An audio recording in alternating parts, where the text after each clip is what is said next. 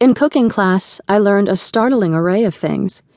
Eating fish head will repair your brain cells. Spicy food is good for your complexion. Monosodium glutamate is best thrown in a dish just before it comes off the wok. Americans are fat because they eat bread, while Chinese are slim because they eat rice. If you work as a cook in America for 3 years, you can come back to China and buy a house.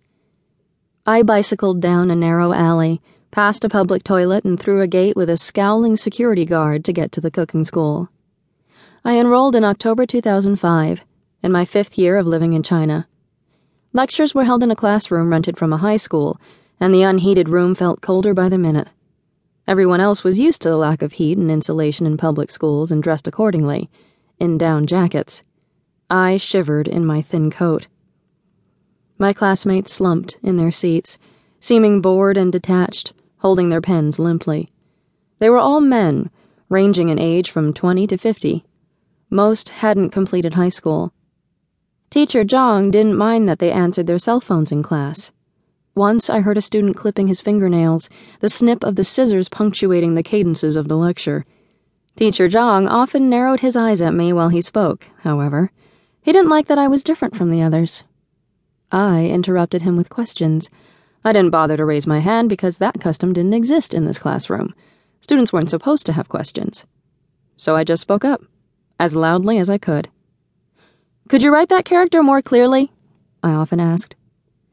Teacher Zhang grunted and wiped the chalkboard with the back of his hand, then rewrote the character in the Chinese equivalent of block letters, the chalk screeching against the surface.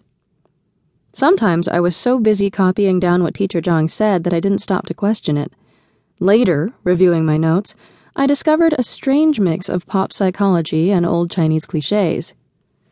"Your taste buds are influenced by several different factors," Teacher Zhang declared, and enumerated them. "Age, sex, occupation, and mental state," I dutifully wrote. "Women liked lighter foods, and men preferred spicy foods," he explained. "Women light, men spicy," I scribbled in English. "If you're a farmer working in the field and doing a lot of heavy lifting, your taste buds will be different from someone who works in an office," he added.